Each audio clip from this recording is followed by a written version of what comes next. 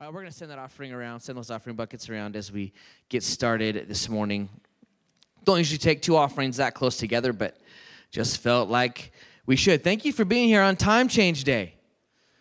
Spring forward, man. I was telling the worship team, told a couple people, this is one of the trickiest days to do church often because everyone's a little bit sleepy. So you got some good coffee, it seems like, already. So we're really glad to have you with us today. If I haven't met you yet, I would love to shake your hand after service. We have a little coffee mug, a big coffee mug, actually. We'd love to give you because we're about big coffee mugs here. We believe you're here for a reason. Meant what I prayed before, that God has an appointment with all of us, and he's hoping to keep it today and speak to you. Today, specifically, we're going to be talking about Ephesians chapter 2. We've been talking our way through the book of Ephesians. We finished chapter 1 last week. We spent, 3 weeks on chapter 1. We're going to touch on a few of those concepts that are in chapter 1 today. But last week, one of the things we talked about was thankfulness, right? We talked about how Paul was not thankful because of his circumstances. His circumstances were actually pretty rough when he was writing this. It was a prison epistle. But he was thankful in spite of his circumstances. We talked about how thankfulness has everything to do with the condition of our hearts and very little to do with what we have. That's something we talked about last week. We talked last week about how prayer is something we should be in the habit of always doing. Yes, there's times when you set yourself apart. Jesus did that. But Paul said he prayed continually. He was always praying and giving thanks for the Ephesian people. He prayed for them for wisdom, for revelation from God. We talked about how wisdom is different from knowledge. I told a really good dog story. You have to go listen to the podcast if you want to hear the story about our dog. Finally, we talked about how there is power available to us. And why is there power available to us? Because of the great sacrifice that Jesus made for us. Because he's been raised from the dead, our hearts can also be raised from the dead. There's hope and there's life. That brings us this week to Ephesians chapter 2. Now, Ephesians chapter 2 is a pretty famous chapter in the New Testament. As we go through this, you're probably going to recognize some verses that you hear all the time, like on bookmarks or whatever, posters. If not this week, then probably for sure next. This week, we're talking about how we as Christians, you see it on the screen there, we are made alive. Now, we need to start with this big, zoomed out concept.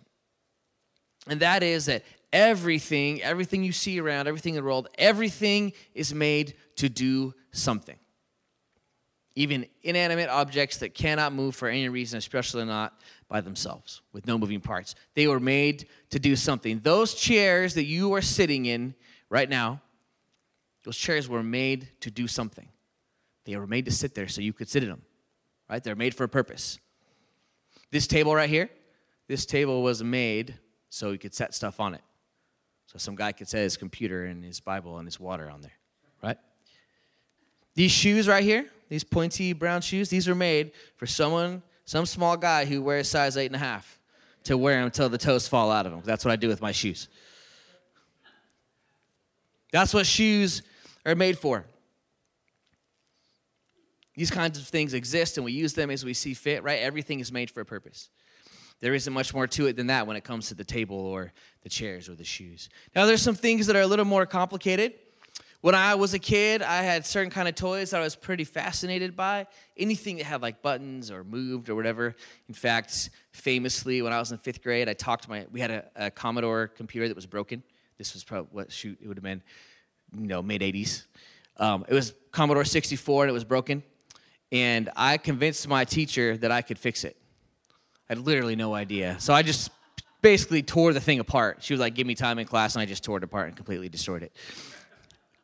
Did not put it back together. I'm better at putting things back together now. But when I was a kid, I had certain kind of toys I was pretty fascinated by. I loved remote control cars. Anybody like remote control cars? Pretty great, right? As most of you know, we've got 2 boys, and we've got some version of every boy toy in the universe, probably, right? We got all kinds of balls. We got Nerf guns. We got more Nerf guns. We got bags of Nerf bullets and more Nerf guns. They love their Nerf guns. But they've got remote control cars. I brought one with me today. Actually, it's kind of an illustration. Hey, you don't want to play with toys in church? Come on, this is the way to go here. So I brought this one with me, okay? I've got one here. This one is called, I don't know if you can see it, but this one is called the Turbo Tumbler. All right? It says Turbo Tumbler on the side. So by that name, what would you think the Turbo Tumbler is made to do? It's made to go fast, and it is made to tumble, right? It's got a name. It's got these big wheels. Probably go fast, tumble around. If my boys were in here, they'd be so jealous that I have their car in church. Probably come get it afterwards. They don't know I brought it. So here's the thing. I've got this car, and I set it down. and I push the controls here, but nothing's happening, right? The car is not being turbo, and it is not tumbling. There's something wrong with it. It's dead, right? So, I've got the, you can see the controller. It's even got a light on it. See the red light there? So something's wrong with it, and the problem is the thing is not alive because I've got the batteries in my hand, right? So for this thing to fulfill its purpose, for it to live, so to speak, it's got to have its batteries, all right? Let me see if I can put them in the right way.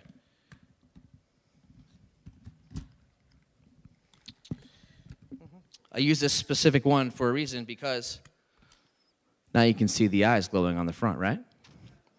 Now you can see that the car is no longer dead. It is alive. And if we set it here, it twirls around. I can drive it off the edge of the thing like that, like it's supposed to. It can tumble. It's all right, Mike. You can just leave it right there. The turbo tumbler, in order for it to fulfill its purpose, it has to be made alive. What did we just do when I put 4 AA batteries in that thing? I made it alive. You see, the remote control car can't do what it's made to do until it has what it needs to be alive. It was dead before, now its 2 little eyes are on. That's what this passage that we are reading today is moving us towards. That though we may be living and breathing and walking on this earth, we do not become what we were made to be and what God chose us to be. Remember, beginning of Ephesians chapter 1, we talked about how God has chosen all of us. We don't become what we were made to be until we are made alive by the wonderful grace of God. And it's something more powerful, more wonderful than 4 AA batteries, believe it or not. I want you to know, and I believe that God wants you to know, that if you walked into this place and you're feeling like you were dead inside, that God's desire for you is that you're made alive in Him today. He has a purpose for you. He has an appointment with you today. So let's jump in and read these verses, Ephesians 2, 1 through 7. And then we're going to break it down in 2 sections. I'm reading in the NIV today. Ephesians 2, 1 through 7. Let's read together. It says this. As for you, you were dead in your transgressions and sins, in which you used to live when you followed the ways of this world and of the ruler of the kingdom of the air, the Spirit who is now at work in those who are disobedient.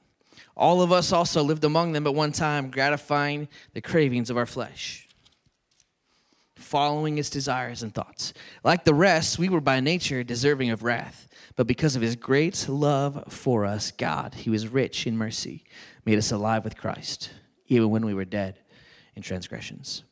It is by grace you have been saved. And God raised us up with Christ and seated us with Him in the heavenly realms in Christ Jesus, in order that in the coming ages He might show the incomparable riches of His grace expressed in His kindness to us in Christ Jesus. Now we're going to stop right there because verses 8, 9, and 10 contain a lot, and we'll tackle those next week. But we just read that scripture, and there is 2 very important things that we've got to understand. First one is this. It's very simple, that without Christ, we were dead. We were a turbo tumbler with no batteries. Until we have Christ in our lives, we can't be what we're made to be. Now, Paul, the author of Ephesians, he begins here by painting a picture of the condition of our hearts before we knew Christ. Or if you're here today and maybe you walked in and you don't know if you know God or not, maybe it's the condition of your heart right now. In these first few verses, Paul does something really important. And he keeps with this theme that we talked about throughout the first few weeks in Ephesians. He says that one of the themes of this gospel is that the good news, the gospel means good news, the good news is for everyone. In Paul's world, that meant both the Jews and the Gentiles. That was what he was talking about. In verse 1 here, it says, you were dead. And in doing so, when he's saying you were dead, he's referring to the Gentiles. He's writing it to some Gentiles, people of non-Jewish descent. We just read it in verse 3. He also says, all of us lived among them at one time. So he talks about the Gentiles by saying you were dead. Then he says all of us, talking about himself and the other Jewish people. Paul was a good Jewish guy. Remember, though, this would have been a mind-blowing concept to the Gentiles, or to the Jews, that the Gentiles could know and love God in the same way the Jewish people could. As far as the Jewish people were concerned, they were the only ones that could know God until Jesus came. Sort of like, it's a mind-blowing concept that Russell Wilson is going to play for the Broncos next year instead of the Seahawks. Just hurt some of your feelings. Now, the gospel being for everyone is a much bigger deal because it's got eternal consequences, but nevertheless, it's something that these Jewish people, they never expected it to happen. But the gospel is for everyone. From what we consider the worst sinners to the best saints. Paul is saying that all of us, we were dead in our transgressions and our sins. Dead in our transgressions, our sins. Your New King James, if you have it, it says trespasses. So what's the point of saying both transgression and sin? The reason is because transgressions, trespasses, disobedience is what New Living Translation says. They're the result of the sinful nature of our heart. We can get to a place, right, where we're tempted to take something that isn't ours because our sinful desire is to try and get something for nothing. We can tell a white lie or a half-truth because our sinful nature would rather not face the consequences of the truth. The wrong actions themselves, the transgressions, the trespasses, they're a result of the sin inside of our hearts. It's very important to note, too, that it says very clearly what sin and transgressions cause. It says that because of those things, we were dead. Now, I think that distinction is as important in 2022 as it's ever been. I know you know, like I know, that we live in a world that wants to say, if you're a good person, then everything's just fine. If you just live a good life, if you're nice to everyone around you, then everything's fine. That's all you got to do. That if we just believe in ourselves, that's all we really need in this life. Being a good person, believing in yourself, those are good things. It's also true that a spiritually dead person, someone without Christ, they can do remarkable things on this earth. It's been a question that I've always wondered, and I think it's because every one of us, even if we don't know Christ, we're still made in the image of God, and He still made us with unique gifts and talents. So the people you see that are doing incredible things that don't know the Lord, they're still created in His image. But here's the problem. Have you ever seen the movie The Princess Bride? Anybody seen The Princess Bride? And, you know, at the Christian college I went to, that was like one of 2 movies that we were allowed to watch that everyone actually liked. There's this character in it, Miracle Max, and when the main character comes to him and he's dead, he doesn't describe him as all the way dead. Do you guys remember what he describes him as? Mostly dead. He says he's not all the way dead. He's mostly dead. And that's the problem, is a lot of times in our current culture, we don't understand that without Christ, we are completely dead. We're not mostly dead. We are all the way dead. We've convinced ourselves that if we're a good person, then that means that we're alive. Full disclosure, I totally stole that illustration from a commentary that I was reading this week, but I thought it was too good to pass up. The thing is, because we are dead in sin, not just mostly dead, we can't do anything spiritually without Christ. We could go record a good song, we can make a good movie, write a good book. Those are all fine and good things, but we can't do anything spiritually without Christ. We needed the miracle that we're going to celebrate at Easter here in several weeks. Jesus coming to earth, living a life with no sin, taking our sins upon Himself and rising again. That's the thing we need to be spiritually alive.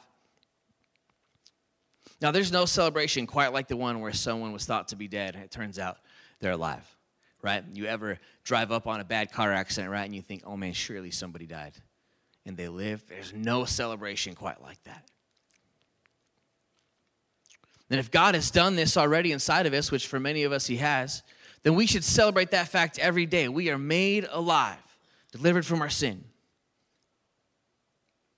That's part of what we do each Sunday and Wednesday at church. We celebrate the glorious grace of Christ. So in verse 1, it says we were dead in our transgressions. And in verses 2 and 3, it describes in detail what it's like when we're in that state. Gets a little scary in here. It says basically what our condition is without Christ in our hearts. Now, Paul, the author of Ephesians, he points out a few things that were causing that death. Okay, well, I think we've got them on the screen for you as we go through. When we are dead in sin, we follow the ways of the world. And what Paul is saying here is that when we are dead in sin, I want you to catch this, we identify with the world more than we identify with God. It's a way we can tell if we are dead in sin. Do we identify with the world more than we identify with God? Now we know from other places in the Word of God that ultimately God's the only one who judges the condition of someone's heart. So the purpose of saying that is not so you'll sit there and be like, oh yeah, I know someone. They definitely are identifying with the world, right? We're not saying this morning that it's our job to judge the actions of others because the Bible is very clear. James 4:12 tells us there is only one lawgiver and judge, the one who is able to save and destroy. Surely not me, but you. Who are you to judge your neighbor? What we are to do, however, is look at the condition of our own lives and our own hearts. And we have to answer the question, are we more like the world or are we more like Christ? Every single day when we walk out our front door, we wake up, we eat our blueberry Cheerios, if that's what you like. That's what my son John likes. You walk out the door, are we more like the world or are we more like Christ? That's the question we have to answer. To put it even more directly, we can ask the question, are we controlled by the things of this world or controlled by the things of God? It's not an easy question to ask ourselves sometimes. Because I truly believe that we are living in a time and place where it's extremely difficult to be a Christian. It's extremely difficult in the United States sometimes to be a Christian. The reason is because in our time and our culture, there's this very concerted effort to blur the lines between right and wrong. There's a whole bunch of gray area where it didn't used to be gray. Now, culture does change, right? And along with it, our perception of right and wrong changes. Is anybody in here that's been going to church for like 50 or 60 years? Probably a few people, some of you. You probably remember that it was somewhat forbidden if you were a Christian to go to a movie theater like 50 years ago. You were not allowed to do that. That was a sinful thing. They couldn't really describe it to you very well, but it was. You were not allowed to have a deck of cards. Right? Yeah, there's some people are laughing because they remember this, yeah. No decks of cards. Bowling alleys, big no-no. Our culture does change, and along with it, our perception of right and wrong changes. I do understand a lot of the reasons behind those things, actually, but that discussion can spiral out of control quickly. We're not necessarily talking about ticky-tacky things, because I believe the Bible is pretty clear about what following the world looks like if we're willing to look close enough. There's things in here that if we apply them to our life, they're like a magnifying glass, and they'll show us what we need to see. We're not going to spend all morning talking about that specific thing, because I don't believe that's what we're after today. There'll be other days for that. But I'd love to just compare and contrast a couple scriptures with you really quickly this morning. Because I realize as a parent, as a pastor, whatever, how difficult it can be in our world to define right and wrong. But it defines in the New Testament, 2 Timothy 3, verses 2 through 5. It says this. It says this about the last days. People will be lovers of themselves, lovers of money, boastful, proud, abusive, disobedient to their parents, ungrateful, unholy, without love, unforgiving, slanderous, without self-control, brutal, not lovers of good, treacherous, rash, conceited, lovers of pleasure rather than lovers of God, having a form of godliness, but denying its power. So we can apply that to any time or any place. It's a pretty good list of what it looks like, maybe to be living for the world. And here's a pretty good list of what it looks like to be following the ways of the world. And we can compare that pretty quickly with a scripture that I know many of us know really well. It's one of my favorites. This is a fantastic description of what it looks like when we are not following the world. Galatians 5:22 and 23. Many of you don't even need to look it up. It's right there. But the fruit of the Spirit is love, joy, peace, forbearance, kindness, goodness, faithfulness, gentleness, and self-control. Against such things there is no law.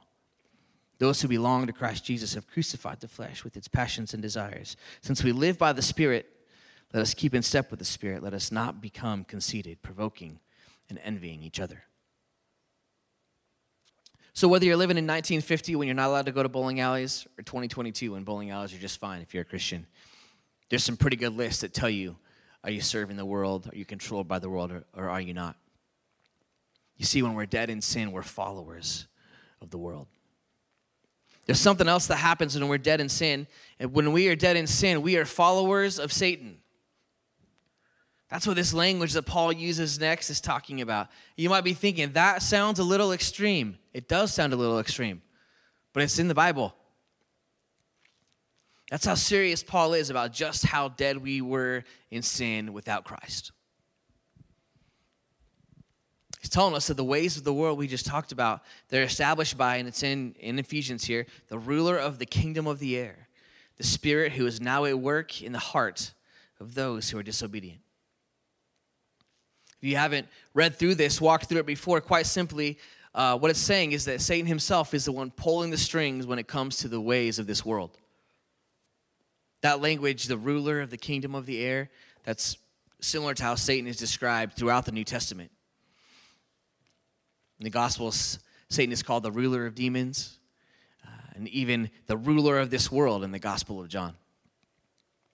Paul calls him the God of this age in 2 Corinthians chapter 4. And what he's getting at here, what Paul's getting at, is that he's saying Satan is allowed to work in the spiritual spaces between heaven and earth. He gets to do that for now. God is allowing him to do that for now. And that spirit who is now at work in the disobedient, that describes what Satan is attempting to do. He's attempting to work in the disobedient. Paul isn't saying that every unbeliever is possessed by Satan. Again, that's a conversation maybe for another day. But when we are dead in sin, without Christ, we're living in the world of darkness that Satan maintains in that space between heaven and earth. In a sense, Satan puts out something tempting, and if we don't know Christ, we latch onto it. The enemy works on what Ephesians calls our disobedient heart. So when we're dead in sin, it sounds kind of harsh, but we are quite literally following the ways of Satan. You didn't think you were going to get that on Time Change Sunday, did you? Hope you got good donuts and coffee today. Finally, we can see in verse 3 that when we're dead in sin, we are slave to our sinful desires. Slave to our sinful desires. All of us also lived among them at one time, gratifying the cravings of our flesh and following its desires and thoughts. Like the rest, we were by nature deserving of wrath. We talked a few minutes ago about following the ways of the world, but Paul gets even more specific here. And there's something that's really key here at the beginning of verse 3. It says, all of us lived among them at one time. All of us lived among them at one time. To me, there's a bit of an undercurrent here of a thing that I've always told our daughter Christina when she came to live with us, and that's the expression, but for the grace of God, go I. You guys heard that one before? Some of you have been around long and heard that, but for the grace of God, go I. Man, if not for the love and grace of Jesus, every one of us are slaves to our sinful desires. It does not matter how good of a person you may think you are. If not for the love and grace of Jesus, we are all slaves to our sinful desires. We can't defeat those sinful desires on our own, no matter how good we think we are. Some of those sinful desires are contained in that scripture from 2 Timothy that we read a few minutes ago. There's also actually another pretty detailed list right before the fruits of the Spirit in Galatians chapter 5. Would you like to read those later? Paul tells us in Romans, though, that the results of following those sinful desires, Romans chapter 8, verse 8, it says simply, those controlled by the sinful nature cannot please God. I've told you before, I love how black and white the Bible is. And that's pretty black and white. Those controlled by the sinful nature cannot please God. In the Old Testament, the prophet Jeremiah, he describes the condition of our heart, I think, very beautifully and poetically. Jeremiah 17:9 says this, the heart is deceitful above all things and beyond cure. Who can understand it? Seems like Paul is painting a pretty bleak picture here. And it's easy to read this and think Paul is getting carried away, right? After all, there's lots of good people in the world. Yes, there are lots of good people in the world. I know a ton of people who don't know the Lord, who I pray will one day, and they are good people. Because we're all created in the image of God, like we touched on a little while ago, there's traces of heaven all over the place. But in the end, our condition when we were dead in sin is explained by those three things that Paul gives us here. It's explained by our fallen world. It's explained by Satan himself being the ruler of the air. And it's explained by the desires of our flesh. Now, before we move on to the good and more fun part to talk about, there's one more section of verse 3 we've got to tackle. The second half of verse 3. Like the rest, we were by nature deserving of wrath. Quite simply, when we were dead in sin, we were in the path of God's punishment. The Bible is clear that our sin separates us from God. Sin is what separates us from God. But you see, God is just, and I'm so glad that he's also infinitely kind. God is just, but he's also infinitely kind. We're in a long period of time right now, thousands of years, where we have the chance to accept the grace of Jesus that we're about to talk about. You hear people talk about the last days a lot, and we could be living in the last days. Jesus could come back tomorrow. No one knows the day or the hour. But I'll tell you that the disciples, when this was written, they thought they were living in the last days. Every generation has thought they were living in the last days, and one of these times it is going to be true. But right now, we are in a long period of time where we have the chance to accept the grace of Jesus. Eventually, every one of us is going to face God, but Jesus has taken that wrath upon himself in order that we might live. In order that I might live, in order that you might live. Because the good news this morning is contained in these next few verses. You see, yes, we were dead, but now we are alive. Amen. We are alive. Let's read these beautiful verses together. We read the tough ones. Let's read the good ones again. Ephesians 2, verse 4 through 7. But because of his great love for us, God, who is rich in mercy, made us alive with Christ, even when we were dead in transgressions. It is by grace you have been saved.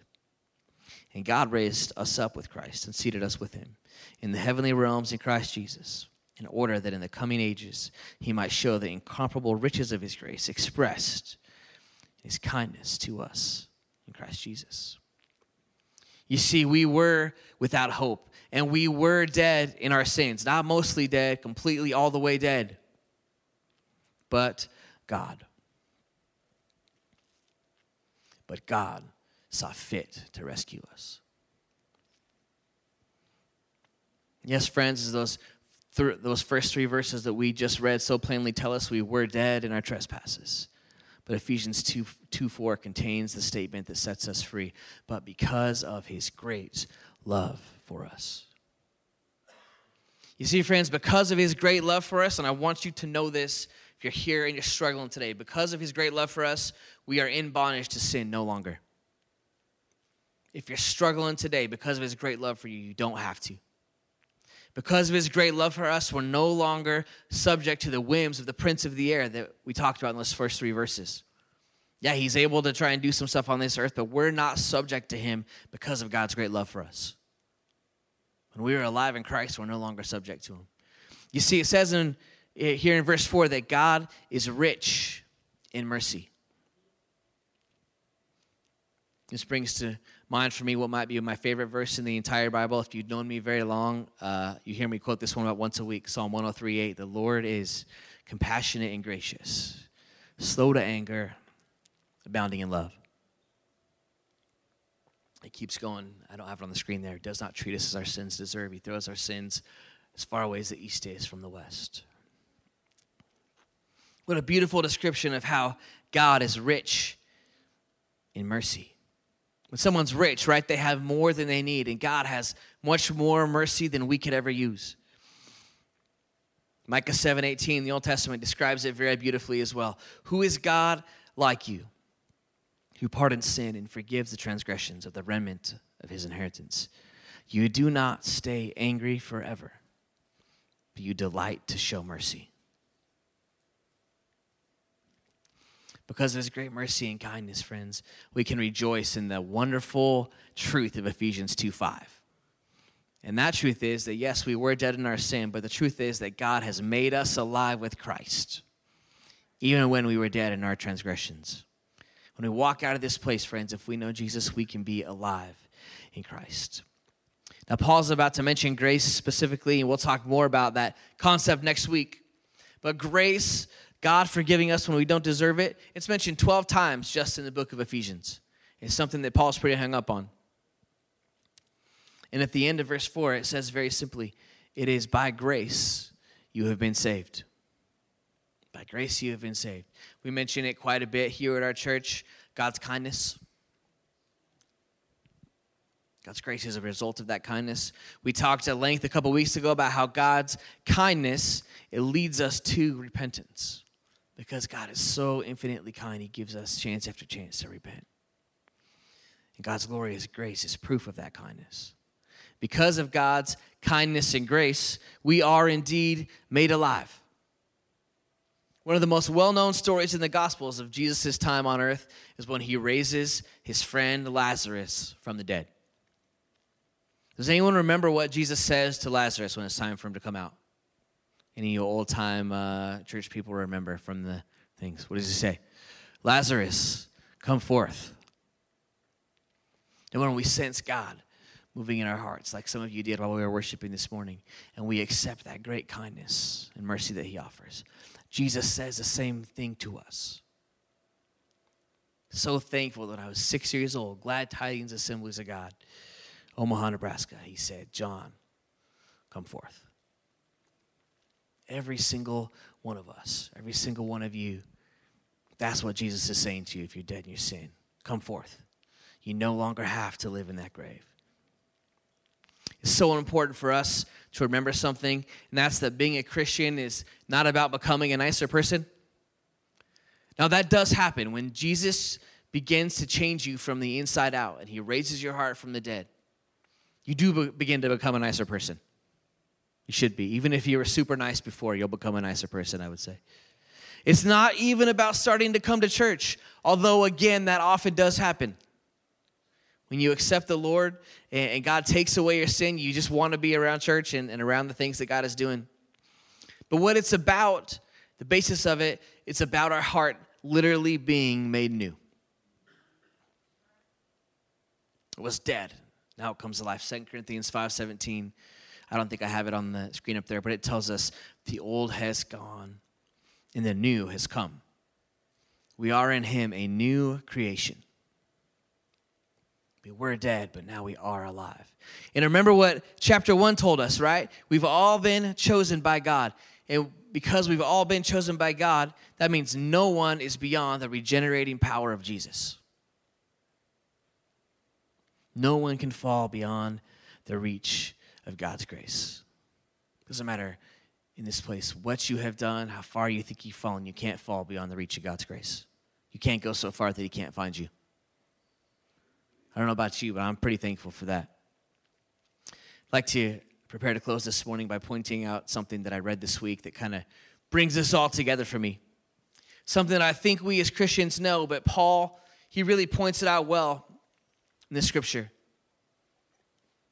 And that is that when we accept Jesus, all of our life begins to happen alongside him. When we accept Christ, Jesus starts to do life with us. We're not on our own any longer. I want us to see 3 instances in these verses as we get ready to close and sing in a little bit. Remember, all of this that we're talking about here is because of the riches of God's mercy. But you can see that it says in Ephesians in verse 4, we were made alive with Christ. Remember that, with Christ. Verse 6, it says we are raised up with Christ. Our hearts begin to beat again alongside Jesus, and we walk out of that grave with Jesus. But verse 7 takes it one step farther even. It even says in verse 7 that we are seated with Christ in the heavenly realms. We talked last week at length, actually, about what it means that Jesus is seated at the right hand of God. And it doesn't automatically make us some type of divine being. There's religions that will tell you that. but it does give us the power to overcome the things of this world. If you know Jesus, friends, if he's made you alive, you have power over the prince of the air. It gives us power to overcome the things of this world. It gives us power to overcome addiction. It gives us as Christians power to overcome pain. It gives us as Christians power to overcome depression. Now that those things are real and they don't mean something and we don't have to work on them. It gives us power to overcome them. It gives us power to overcome tragedy in our lives, the loss of loved ones. The world can be a tough and awful place. I don't have to tell you that. But because we are made alive with Christ, we're raised up with Christ, and we're seated with Christ, we overcome by the power of his mighty name. That's what you need to know, friends. In verse 7, our final verse this morning, it tells us the reason. So the world, the coming age, can see the incomparable grace and kindness of Jesus. So me and you and I, can be the demonstration of his love on earth. All of this, God's grace, is basically so God can say, look what I can do with this guy who was a mess. He was dead in his sin, but he's alive because of the riches of God's kindness. Friends, that's how we're going to end this morning. Would you bow your heads, close your eyes across this place? We're going to prepare to sing. And we're going to celebrate what I know God has done in many of you over the years, maybe even today. But if you're here this morning, every head bowed and every eye closed, we're doing this, so it's just a moment between us and God. I'm going to give you 30 seconds or so. Just let the Lord speak, and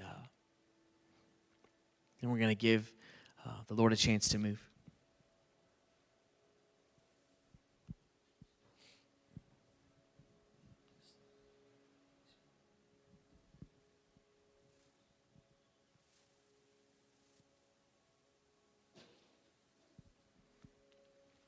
The reason we did that is because I wanted to give the Lord a chance to speak to our hearts. Just him and us. This morning our heads are bowed and our eyes are closed because I'm going to ask you today, maybe you walked into this place and you have known God before, but if you're honest, you're far from him. If you were honest, you'd say, yeah, today I'm dead in my sin. Maybe you walked into this place and you had no idea what you were in for. And you felt something during worship and you didn't know what it was, and you felt something as we're talking about the Word of God and you don't know what it is. Well, I can tell you it's the power of Jesus. The riches of God's kindness. So we don't want to go too far. We don't want to go too many weeks without giving someone a chance. I'm going to give you a chance to say, yeah, I was dead in my sin. I need God to make me alive today. I'm not even going to ask you to repeat a prayer after me, but I am, when I count to 3, just ask you to raise your hand so I can pray over you and we can agree with you. So if you're here today, if you're honest, you'd say, yeah, today I'm dead in my sin, and I need God to make me new again. When I count to 3, would you raise your hand so we can pray? Lord Jesus, 1, 2, 3. Awesome, thank you, I see you.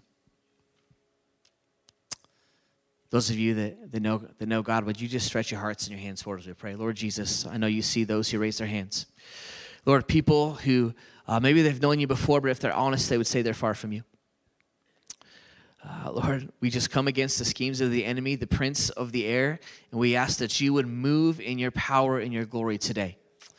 Lord Jesus, for those that maybe they've known you for a long time, but they need to make a fresh start today, I pray that this morning the old would go and the new would come. You'd make people a new creation in the mighty name of Jesus today. Lord, you saw those who raised their hands, and your word says in John that if they open their heart to you, that you'll come in. You're standing at the door and knocking. Even if there's those here who did not raise their hand, but they should have. Lord Jesus, would you let them open their hearts to you today? By your grace, would you save us? Lord Jesus, for those, just once more, who they've known you for a long time, but they've wandered farther than they wish they would have. I pray you'd bring them back to you today. Lord Jesus, they were dead, but they are no longer dead. They are alive in Christ today because of your great and endless mercy, your compassion that's as far as the east is from the west. Praise you, Lord Jesus. Thank you for what you've done. Lord, those that stretch their hearts towards you today, they know who you are, and you know who they are, and I pray you would speak to them right this moment. Lord, I pray that as we get ready to sing, we are going to shout our praises to you because you are so good, because your kindness is so great. We're going to end on a high note today, Jesus, because we celebrate your grace and your mercy. We praise you, Lord, because we're fearfully and wonderfully made. We're made in your image. Lord Jesus, we pray that as we celebrate what you've done, that you would break chains, break bondage in our hearts this morning. We pray these things in your name. Lord Jesus, amen, amen. Friends, would you stand up? We're going to sing this morning before we end, just together. We praise you. That first song that we sang, I encourage you to celebrate what God has done in your heart as we sing this morning. Let's go ahead and sing, guys.